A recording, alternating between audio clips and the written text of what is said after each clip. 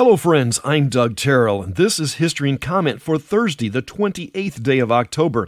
It might be a good time to stock up on chocolate and other goodies before the weekend, but it does seem a bit of a sacrilege that Halloween falls on a Sunday. The Forbidden City is completed in 1420, and Beijing is designated the capital of the Ming Dynasty.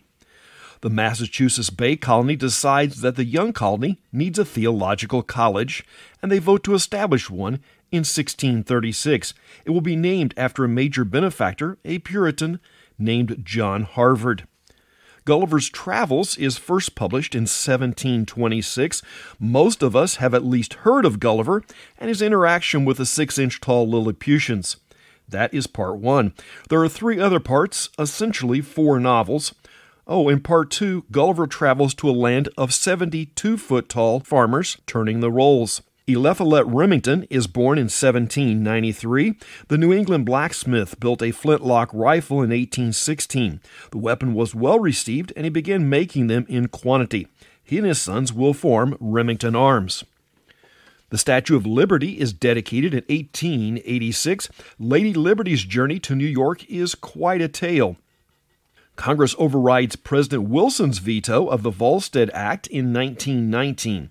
The act implemented the provisions of the 18th Amendment. The end result was Prohibition went into effect on January 17, 1920. Typical of government, the intent was good, but the effect totally backfired. Prohibition gave rise to organized crime that quickly profited from bootlegging. Multiple instrumentalist and singer-songwriter Charlie Daniels is born in 1936. Daniels, like many performers, got his first musical influence in a Pentecostal church. He was also exposed to a wide variety of musical styles, and this reflected in his later work, as it is hard to place him in a single category. Besides playing on his own works, he was sought after as a session musician for other artists' recordings. The Alaska Highway is completed in 1942. The 1,700-mile highway runs from Delta Junction, Alaska, to Dawson Creek, British Columbia. As with any major highway project, there are always multiple proposed routes. The one that was built was far enough inland to avoid enemy airplanes and less rugged terrain. Dawson Creek also had a railhead. When completed, it was a rugged trek. Today, it is paved the entire distance.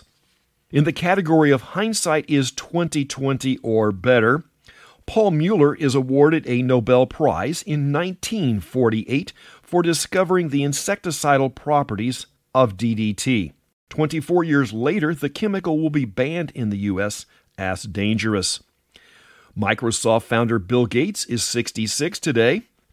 The Canadian music scene seems to have a way of producing unique singer-songwriters.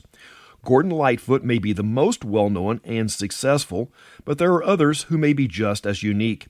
James Keelogan is one example. He is 62 today. His best-known work has not hit the charts anywhere, but is a song called Cold Missouri Waters. It describes the events of the 1945 Man Gulch wildfire and is nearly on par with the wreck of the Edmund Fitzgerald. Then there was Stan Rogers, but we'll save that story for another day. Indiana University basketball player, veteran of 8 seasons as a player in the NBA and 24 as a coach, Randy Whitman is 62 today. Journalist, news aggregator, and creator of the Drudge Report, Matt Drudge is 55.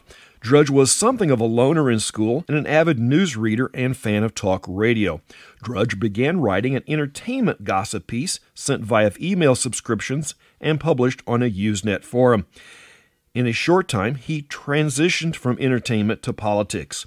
Between 1995 and 1997, his subscription list went from 1,000 to 85,000 subscribers.